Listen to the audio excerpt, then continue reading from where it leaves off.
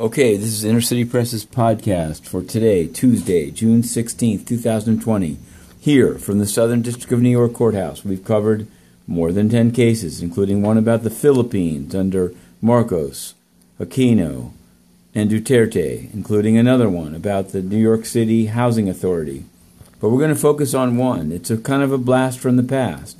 In February, we covered the trial of Joshua Schulte, CIA leaker, alleged mistrial.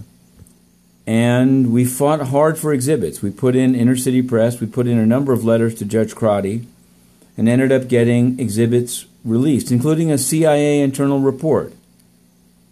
Well, today somehow, it appeared in NBC, CNN, the Washington Post as having just been released.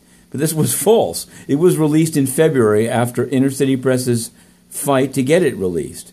And Empty Wheel, much to her credit, noted it, and we decided to finally jump in because nothing was changing. No credit was given, not by NBC, not by CNN. They said it was like Christopher Columbus. They had discovered this document that they neglected to cover in real time.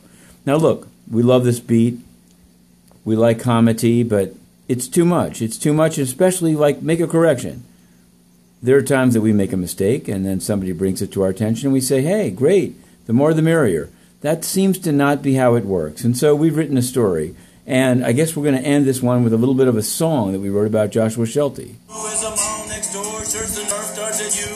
This is the story of Joshua Schulte. The CIA is getting a little bit faulty. All right, we're going to continue tomorrow with the United Nations, with a secret election with no observers. But for now, this is Inner City Press, the 2-minute drill. To be continued.